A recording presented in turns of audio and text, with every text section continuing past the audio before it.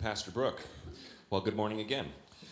We are going to be continuing a series of teaching that we started last week, and the series is called Rebuilding. So I recognized right away that some people come into a church service and you kind of know some things about the Bible, you know some of the stories that we're talking about, and other people are coming in like, I have no idea who these people are, and that's fine. So I'm going to try to give a little context, and really the goal would be for you to get an idea that the scripture is applicable to your life, that there is stories and principles in here that God still wants to speak to his people, that's you and I, through his word. So we're going to be in the Old Testament in the book of Nehemiah, and this series of teaching called Rebuilding really goes through the story of the book of Ezra and Nehemiah, two books tucked away in the Old Testament there.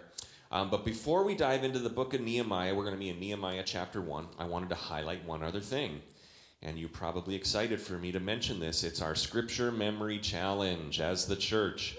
And yes, and we no longer call it a Scripture Memory Challenge. What do we call it? A Scripture Memory Opportunity. That's right. So we've done this a couple of times a year since we started the church. We believe that having the Word of God as a part of our life is an important thing. So we try to find some passages of Scripture that we as a church can memorize. Now, we have done entire chapters. There was one time, I think it was like 23 verses, and a couple of times, and you'll notice that as every time we've done it, it's gotten shorter and shorter, because we think if maybe with 4 verses, everyone will participate. So we've got 4 verses this time that we are going to memorize, and maybe some of you already have it memorized. This is in Colossians chapter 1, 9 through 12. So we're going to read that together, and I encourage you and challenge you. The kids are going to be doing this, the youth are going to be doing this, and right now the kids and the youth, they're a little cocky about it because they know they're going to kick the butts of the adults when it comes to memorizing things. But I want to show them that we can actually memorize things. And the kids are thinking, my parents can't even remember our names or birthdays. That's fine. We're going to make more room for Colossians 1, 9 through 12. So that's going to be up on the screen. I would love to have us read this together. Can we throw that up there? All right, so we're going to read this all together. And these scripture memory cards are available as you leave. And grab one and memorize these verses. Here we go, all together. For this reason, since the day we heard about you, we have not stopped praying for you. We continually ask God to fill you with the knowledge of his will through all wisdom and understanding that the Spirit gives, so that you may live a life worthy of the Lord and please him in every way, bearing fruit in every good work, growing in the knowledge of God. We're not done yet. Being strengthened with all power according to his glorious might, so that you may live great endurance and patience, and giving joyful thanks to the Father, who has qualified you to share in the inheritance of his holy people in the kingdom of light. That's Colossians 1, 9 through 12. We can memorize that. Sometime in the next couple of months, 4 verses, we've got that. And the reason we like to memorize these things is because there are times where you are facing something, and you want Scripture to be a reminder of God's faithfulness. There's times where you're going to feel maybe disqualified from God's blessing, like you're messing up your life and you're wondering if God's going to do anything with you, and you're going to have these memorized, and you're going to bring to your mind verse 12, thanks to the Father who's qualified you to share in his inheritance. You're going to remember verse 11, being strengthened with all power according to his glorious might, so that you may have great endurance and patience. Anyone ever face a situation where maybe some endurance and patience is going to be helpful? These are great reminders. So this is why we want to have this opportunity to memorize Scripture together. So let's do that. All right, Nehemiah chapter 1. Last week, if you were here, we told the story of the book of Ezra, and I'm going to give a little historical context just so that you kind of understand what's going on. The nation of Israel, very powerful during the reign of King David and King Solomon in the Old Testament. We read about those stories in the books of Chronicles and Kings and Samuel. And so this great nation, very wealthy, very prosperous, and all of a sudden different kings started ruling, and then disobedience and idolatry and wickedness came into the nation of Israel. And the whole design was that God said, you're going to be my people, I'm going to be your God, you stay devoted to me and I will take care of you. And the nation of Israel continued to fall into idolatry and sin and wickedness. So eventually, many, many generations after King David and King Saul and King Solomon, God's judgment comes upon Israel, and they are conquered by the Babylonian Empire. And the empire of Babylon, the the enemy nation comes in and they destroy the temple, they destroy the city walls, they defeat the armies, and all the people of Israel are exiled. You'll hear us refer to, preachers, you'll hear us refer to at times the exile. That's the time when Babylon came in and took all the Israelites out of their homes and scattered them throughout the Babylonian Empire. Now, what happened was during that time, right after they were exiled, a lot of the people of Israel and some of the prophets who said they were hearing from God, they were false prophets, they were going around and spreading this rumor. And they said, okay, Israel, we know it looks dark now. We've been exiled to Babylon, but don't worry, it's not going to take long. It's going to be a very short stay. God's going to come and deliver you in, I don't know, maybe a matter of a couple of days. And everyone was like, okay, we can deal with this for a couple of days or a short season. And that's what they were all believing. And God spoke to a man named Jeremiah, an Old Testament prophet. And he gave Jeremiah this word, and he said, you have bad news that you have to go share with the Israelites. If you've ever been given bad news to share, this was Jeremiah's, essentially his role as a prophet. God kept saying, I got more bad news for you to give to the people. And Jeremiah's probably like, great, I'm going to be super popular. And so he went to the Israelites and he said, I know these other prophets are saying it's only going to be a short time that you're in exile, but God spoke to me, and here's what he spoke to me. And in Jeremiah chapter 29, you can read this whole word of the Lord for the people of Israel. And the word of the Lord was essentially, get comfortable. You're going to be here for a while. Get comfortable. This season of exile is going to last. In fact, God challenges them through the prophet Jeremiah was to say, it's not going to be a short stay, but get comfortable. Build houses, plant gardens, settle in, have children. And then he also says, pray for the city that you're a part of. Invest in the city that you're a part of. Because if the city prospers, then you will prosper. So it's this whole idea of they've been taken as captives into exile, and God tells them, you're going to be here for a while, so settle in. Build houses, plant gardens, raise families, pray for your leaders. And they're like, these are not our leaders. These are the enemy leaders. And God says, pray for them anyways, because as that city prospers, you will prosper. And so this was the journey of the Israelites in exile. And they were in exile, and God said it's going to be 70 years before you are allowed to leave again. And this is what happened. And this is the context that we find Ezra and Nehemiah in. These Israelite people that are in Babylon, and now the Babylonian Empire has been conquered by the Persian Empire, so they're now in what's the Persian Empire, and they are raising families, and they are living their life and building houses, and they are part of the culture, so much so that Nehemiah, and what we read about Nehemiah today, is that he's an Israelite descendant, and he is now what's called the cupbearer for the king, the whole king of the empire. Nehemiah is the cupbearer. Now, it goes to show that this is something that they did. They served, they were faithful, they settled down, they raised families, and because they served so well, some of these Israelites who were captives in the Persian Empire had now become people of influence in the nation. Nehemiah has become essentially the right-hand man, the main helper, the main trusted assistant of the king of the entire empire. The cupbearer would be someone who was really the right-hand man. Now, cupbearer means his main job was to test the food and the drink that was given to the king, because kings were very threatened. If somebody wanted to take over as the king, they would say, well, I know what I'm going to do. I'm going to poison the king's food or his drink. So the cupbearer's job was to taste the food and the drink before the king did. And if the cupbearer died, then everyone says, oh, we need a new meal. We need some more. We need another hot dish because somebody, sometimes no, never mind. I'm not going there. This was the cupbearer's job. He was very trusted, obviously trusted, because he was kind of the last line of defense for someone who wanted to harm the king. So that's kind of the context where we're at as we read about Nehemiah. The work of the temple rebuilding last week was done by Zerubbabel. We talked about that. This is actually almost 70 years after the first exiles were allowed to leave. And so this is a couple of generations even after the temple had begun to be rebuilt. Nehemiah, the cupbearer, he finds out what's going on in Jerusalem. He's asking some friends of his, tell me what's going on with the rebuilding of the city. Tell me what's going on with the rebuilding of the temple. And this is the report that he gets from his friends in Nehemiah chapter 1, verse 3 through 4. So here we go, verse 3.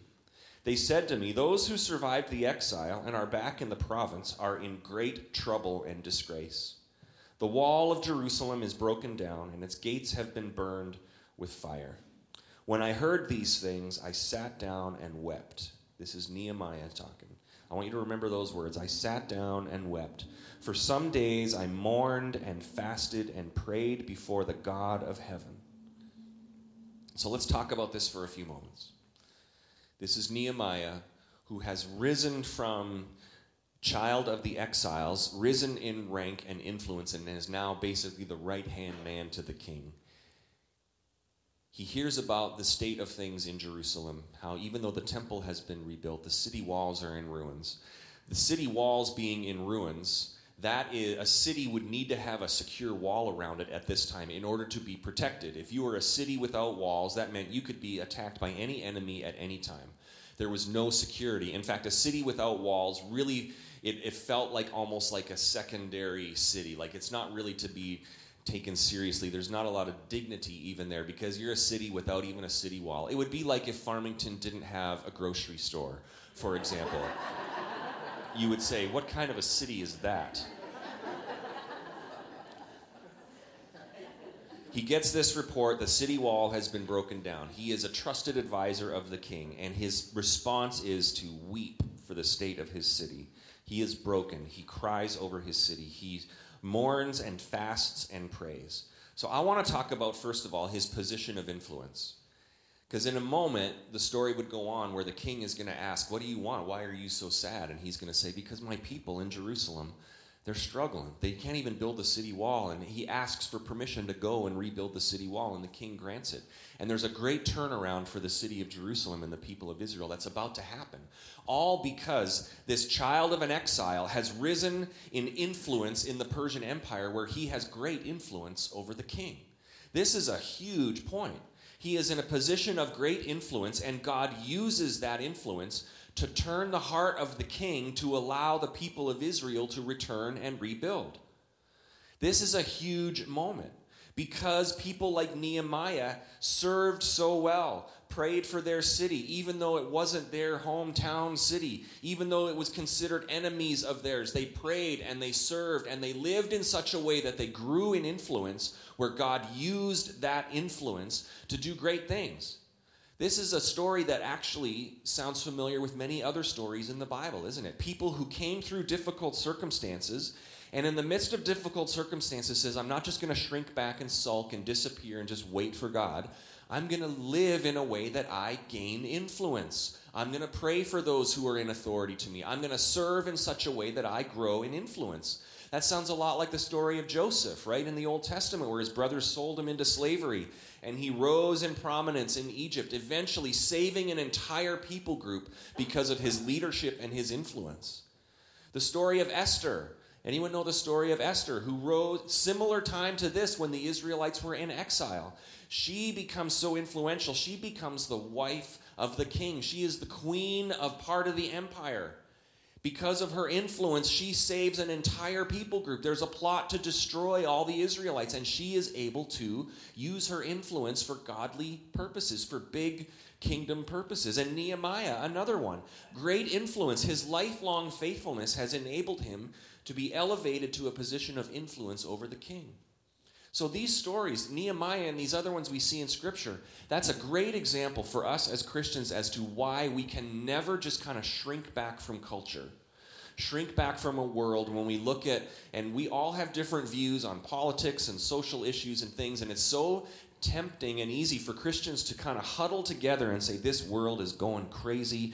We can't have any part of it. There's so much sin over there, and we don't want any part of it. Instead, we live in a way where we pray for our leaders. Whatever your political influence is, there is never an excuse to not pray for your leaders. It's a God-given mandate. Pray for those in authority, for the president, for city council members, for our governor, because we want to invest in a culture rather than shrink back. If the whole culture, all the Christians just hide from it, we're missing out on our mission to be people of influence in that culture, like we see Nehemiah do, like we see Esther and Joseph do. This is our call as Christians. We need Christians in positions of influence in our government, in our cities, in every field of in every medical field and psychology and school boards and all the different fields that we can think of. Of course, we need influential, God-fearing people who are going to exert their influence and be a force for good, and not like take over and preach at everybody, but just serve well,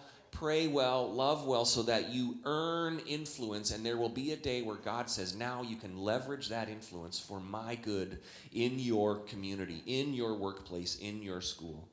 So serve well wherever you are.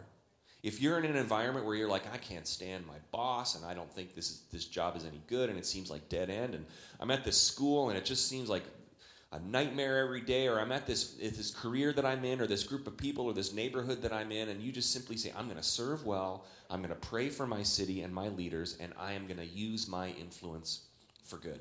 So this is the story of Nehemiah. He hears the heart of the people of Israel. His heart is broken for the state of Jerusalem. He asks the king for favor to go and rebuild, and the king grants him favor and also sends him with all the resources he would need. So I'm going to highlight 4 things from this story as we kind of work through it a little bit in the book of Nehemiah. And then there's one point that I really want us to focus on today. So the first thing is this, and we find it as a verse that we already read. The first point is this, that he wept for his city. He cried over his city. His heart was broken over his city. And that really formed everything else that he was going to do. Verse 4, I'll read it again. When I heard these things, I sat down and wept. For some days I mourned and fasted and prayed before the God of heaven. He sat down and wept because his people were in trouble. The city was broken. There was despair. They were in a dire state. We must have a heart that weeps for our city. We must have a heart that weeps for lost people. I'm so glad that Brooke shared what she did about going down to ICCM and the serve team. We can never be calloused for the dire circumstance and the darkness that a lot of people are living in. And you don't need to go downtown Minneapolis to find people who are homeless, to find people who don't have enough food to eat, who find people who are in incredible, dire, difficult, hopeless situations. You can walk down this main street right here and you'll pass a number of people that are just really, really struggling. Nehemiah sees his people in Jerusalem just struggling, vulnerable to attack, unable to get any traction, unable to provide for themselves, unable to do the things. It's just a really dark situation, and his heart breaks. We need a heart like Nehemiah for lost people, for people who are in darkness, for people who need food and shelter, and above everything else, who need the hope of Jesus Christ. We have to have a heart that breaks. We have to weep over our city of lost people. The second thing he did is he prayed for his city. Verse 5 and 6 is some of the verses that he prayed. He said, Then I said, Lord, the God of heaven, the great and awesome God, who keeps his covenant of love with those who love him and keeps his commandment, let your ear be attentive and your eyes open to hear the prayer that your servant is praying before you day and night for your servants, the people of Israel. I confess the sins we Israelites, including myself and my father's family, have committed against you. He goes on to pray, God, give me favor. Give me favor when I talk to the king. Give me favor to accomplish what you have me to do. He prays for his city. He prays that God would be favorable, that God would be with him. As he would go on and work and rebuild, he's going to face immeasurable opportunity. And every time he faces opposition, he faces incredible opposition from enemies. And he always says, but I knew we could do it because God was with me, because he committed the work. He prayed to God for his city.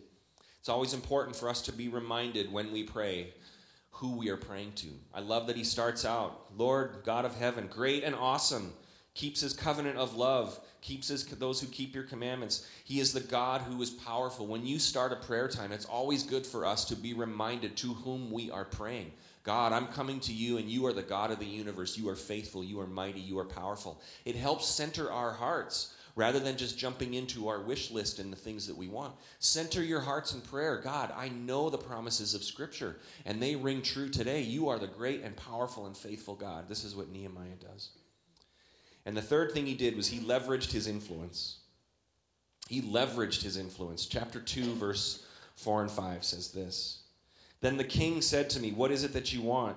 And then I prayed to the God of heaven, and then I answered the king. That right there is indicative of when you know you're going into a difficult circumstance, you know you have to have the conversation with somebody, and you're walking towards them, and in the back of your mind you're like, oh Lord, please help me. And then the conversation starts. It's that quick reminder. It's, it's Brooke on the light rail, like, oh Lord, please help me as I talk to this person, right? That's what Nehemiah is doing. He's already prayed, but he has kind of the quick reminder prayer there. I love that. Then the king said to me, what is it you want? And then I prayed to the God of heaven, and I answered the king, if it pleases the king, and if your servant has found favor in his sight, let him send me to the city in Judah where my ancestors are buried, so that I can rebuild it. He leverages his influence.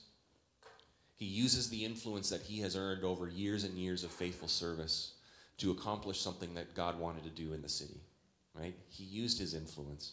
He was in a position of power, and he used it. I think we got a lot of Christians in our culture who are withdrawing from the culture, don't want anything to do with the culture, aren't building any relationships with people in the culture, yet we're kind of just lobbing hand grenades of scripture verses and other things like, you're doing it all wrong, but we don't want anything to do with you. And there's no influence there because we have not earned any influence. You're trying to have conversations with neighbors or family members that you have not invested in at all. And they're looking at you like, why are we listening? I don't even know you. Why are you telling me what to do with my life? The other way to do it is if you just simply build a relationship with somebody. I've built relationships with my neighbors over the years we've lived in our neighborhood. Instead of approaching it like, well, I'm a pastor and I'm probably supposed to care about these people because the Bible tells me to, my approach has been, I want to get to know them. I want to get to know them and learn what's going on in their life. And instead of acting like I care about them, actually caring about them. And then I have a heart for them. And then conversations about faith flow way more naturally. And when they're asking me about why I have a faith in Jesus Christ, there's a whole lot more influence there because I've done life with them for years. They know that I'm not just lobbing a hand grenade of behavior Christianity saying, you should stop doing that and do what the Bible says. There's an investment there. There's influence there because I have earned that influence. You have influence in your life, in your friends, in your workplace that you have earned. That's what I'm talking about. We have to earn that influence before we leverage that influence. And this is what Nehemiah did. Lifetime of service and faithfulness. He used that influence for the good of his people. And the fourth thing is this. He persevered for his city. He persevered. When the king let him go, he went back and he surveyed the situation. And in chapter 2 of Nehemiah, you look at him and he's looking at all the city wall. And he's like, this was burned and this was demolished. And it was a hopeless situation. He probably was thinking, man, what have I gotten myself into? This looks really, really tough.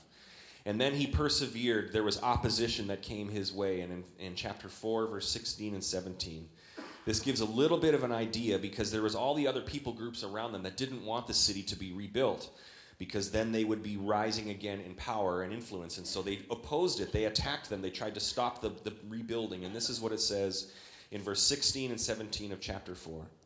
Because of the opposition, from that day on, half of my men did the work while the other half were equipped with spears, shields, bows, and armor.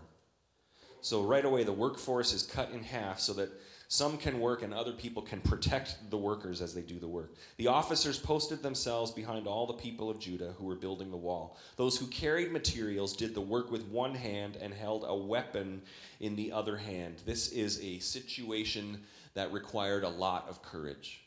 This was a situation that required perseverance. And over, Nehemiah said, I know that God is with me. I know that this work is what he wants me to do, so we're going to persevere. We're just going to work hard. There is seasons when it's simply just a season where you're going to have to persevere and you're going to have to work hard. There's something in front of you, and we've experienced this as students, maybe in college, where you're like, oh man, the next 2 weeks are just going to be bonkers, right? Or you do that with something in your schedule or something with your family or something. We experienced that when we were renovating this building. Has anyone ever experienced that where you're looking at something and you're like, oh man, this next season is going to be really tough? And what you do is I guess you carry the work in one hand and a sword in the other. Or you know what Nehemiah did, you just simply recognize it's going to be difficult, but I'm going to persevere. It's going to be difficult, and I'm going to get through it because God is with me, and I'm doing what God has called me to do. And this situation that I'm in, I'm not going to shrink back and say, I can't do it. I can't do it. It's going to require perseverance, and you can do it. Students, I want to talk to you for a moment. There is times where ahead of you, you feel this, something is happening. It's something difficult that's going to require hard work. And you feel that anxiety in your heart. And you feel what feels like anxiety. And the temptation is to think, I can't do it. This is too hard. And now in our culture, especially today, I think we've swung maybe a little too far towards, if you're feeling anxious about something, then you don't have to do it, and we're going to make you feel better, and here's a cell phone, and just relax and just be, feel better, right? Now, there are times where it is a clinical anxiety thing, and I'm not talking about that, and I'm not a medical expert, obviously. But there are times where I think all of us, young and old, we feel what feels anxiety. And really that anxiety is just simply saying, this is going to be hard. This is going to be difficult. But I can do it. I can persevere and get through this. And you're going to get through it, and you're going to see God help you get through it. And next time you're going to say, oh, this next thing seems hard too. But I remember how God got me through the last time. And I remember how hard I worked the last time, and it resulted in good things. And with God's help, I can do the hard things. So we need to, like Nehemiah and the people of Israel, say, this is going to be tricky, and there's all sorts of obstacles and opposition. But it's going to be a work hard situation, and we can do it. We can do the hard things. People of God, with God's help, we can do a lot more than we think we're capable of, right? Because God is helping us. Nehemiah and the people, after the city wall had been torn down for generation after generation, it says later on in the book that the wall was rebuilt, the project was completed in 52 days. This is an amazing testament to hard work, to great leadership, to trust in God, and the provision of God to accomplish his work. They persevered. You are capable, with God's help, of a lot of things. Students, you are capable of doing the hard things. God is going to be with you. Now, how I want to close is with this. It all flows out of a burden for your city. That's the first point. He wept for his city. All of this flowed out of that burden. It wasn't just, I think this might be a good thing to do, or he wasn't tasked with it. Somebody said, Nehemiah, you have to go rebuild the wall. And he's like, oh, I guess I have to do this. It flowed out of a broken heart. He wept for his city. He cared about his city. We must have a burden for the people around us, the communities around us, the families around us that resemble that city wall in Jerusalem, broken down, weary, that city living in disgrace, unprotected from enemies, mocked and ridiculed, unable to provide for themselves. Our heart needs to break for the people around us, the lost people. And this needs to be the heartbeat for all of us. This is the heartbeat for our church. Grown-ups, there's something that happens to us when we get to be grown-ups. Kids are all energetic, and they believe everything we say, and they believe the Bible, and like, God is great, and he's going to do it. And teenagers have energy, and they're like, yeah, God is great, and we're going to raise $70,000 for missions, and then they go ahead and do it, and these teenagers and kids, they get it. And then sometime when we get to be grown-ups, it's like, I'm tired, right? Just sitting down and then standing up again is really hard. That's how you find out how old you are, is, lay down on the ground and then get back up. And how many noises you make in that process kind of shows you your age. We get tired, and we have more at stake. We grow in fear. We grow in complacency. We have more to lose. We have careers and investment portfolios and people that depend on us. And our faith becomes about just staying safe and settling. And once our faith becomes about settling and we turn inward, then it becomes about, complaining about other things. And man, if you're a bored Christian and you've lost a burden for the lost people, then you start to begin to make your faith about programs at church and comfort and making sure I feel good and comparing your Christianness to other people so that you can feel more Christian. And man, there's churches that fall into that trap. Nothing will hinder a mission of a church more than a group of people that have just turned inward in their faith. I want a Nehemiah heart for this church, to look around at the brokenness in our community, in our city, and in our nation and say, man, that breaks my heart. We got to do something about it, right? I'm going to pray and I'm going to fast. God, use me to use my influence to do something about this.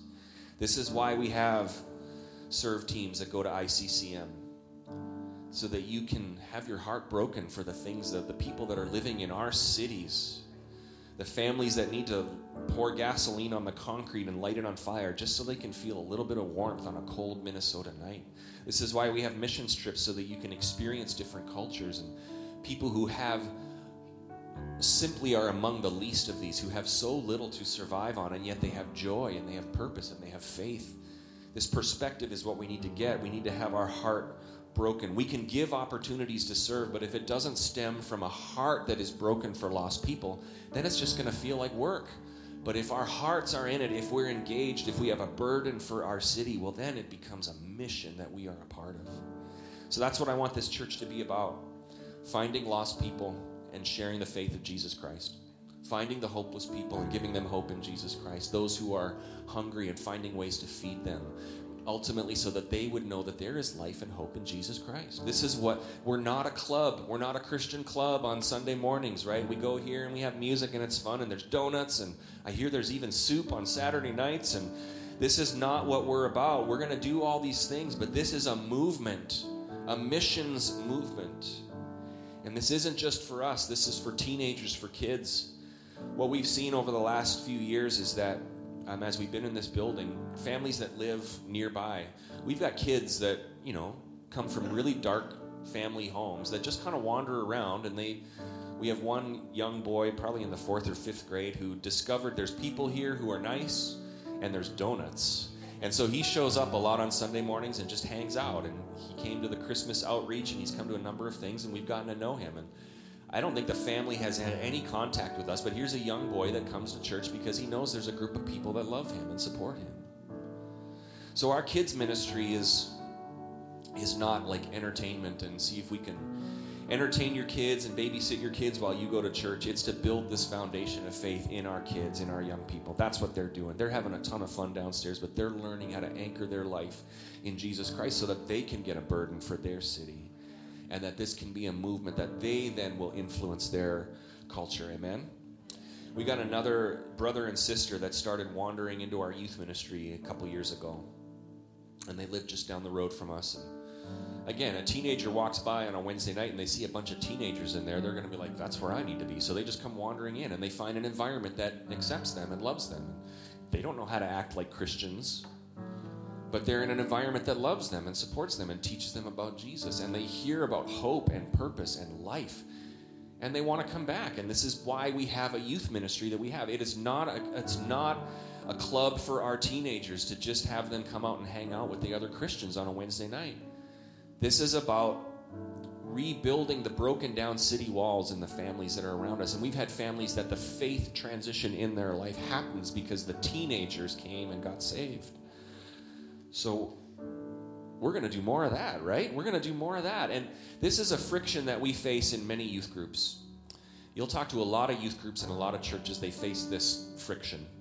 It's because it starts out with the kids of the Christian families and they hang out on Wednesday nights and they have a good time and they have worship and they pray for each other and it's great. But then we want to reach out to our community. And so we get a bunch of community kids that come in. And they come from difficult homes and they don't know how to act like Christians. And we love them and we want them to know about Jesus, and they find an environment like this brother and sister. They find an environment where they're accepted. And so then all of a sudden the vibe of the youth group changes where it's like, oh, the language is a little different than when it was when we just had the Christian kids here. And let me just say, Christian kids can get into a whole lot of trouble all on their own. So there's nothing to do with that. But all of a sudden you have all these people and there's influences and attitudes and language and different things, and nobody's cooking meth in the bathrooms. That's fine. It's not a situation like that, right? But there's that friction where the Christian families are like, well, I want my kids to be around good influences, but I also want them to make a difference in the world. This environment, Brooke and Stephen do an amazing job at providing an environment that is safe, that is well supervised, but we're not going to say, well, until you can be respectful and act like a Christian, you can't be in here, because that makes the Christian kids feel uncomfortable. That's not what we're about. We're going to enter into that friction a little bit, right? And we're going to say, we want to see these kids have their lives changed. I just think about the communities around us. We want to find the kids that are the most messed up and just see if we can take some to heaven with us, right? Thank you, Lonnie. This is what we're about. So we're going to walk through that conflict a little bit, and just so you know, we're not a club. We're not just trying to put in time. We're not just waiting for heaven. We are a life on mission, right? Parents, we should model this for our kids. What it means to have a life on mission like Nehemiah. What it means to have a life anchored in faith, that we want to make a difference in our world. Because guess what? Your kids are learning about faith right now by watching you. Whether you're doing it right or you're not, they're learning about what it means to be a life of faith. to be willing to invest in those who are broken, to be willing to invest everything you have to see more people saved. This is what we get to do. So let's close in prayer this morning. And before we pray, I just want to ask you this. Where does God have you positioned right now? Perhaps you didn't realize, but you're like Nehemiah, or you're like Esther, or you're like Joseph, where you thought you were just putting in time, doing work, but God has you there for a purpose. The great verse in the story of Esther is that in the middle of it, God says to her, she hears from someone who says, perhaps God has you here for such a time as this.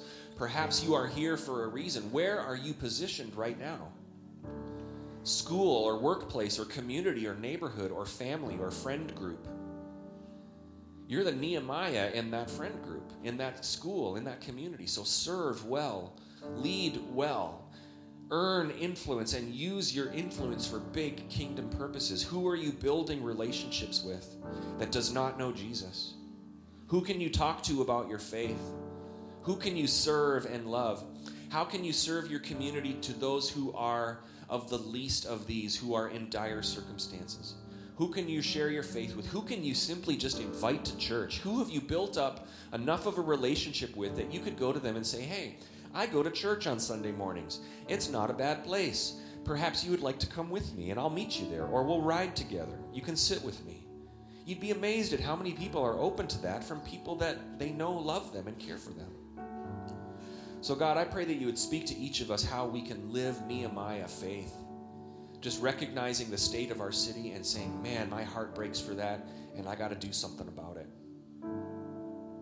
There's lost people I drive by or walk by every day, and my heart breaks for them. Lord, break our hearts for lost people once again. May we never grow complacent or cold about that. And Lord, may we just have such a burden for it. We say, I got to talk to them. I got to invite them. I got to do something, because eternity is at stake. Family legacies and generations are at stake because of one person that comes to faith in Jesus Christ, how it changes an entire family legacy.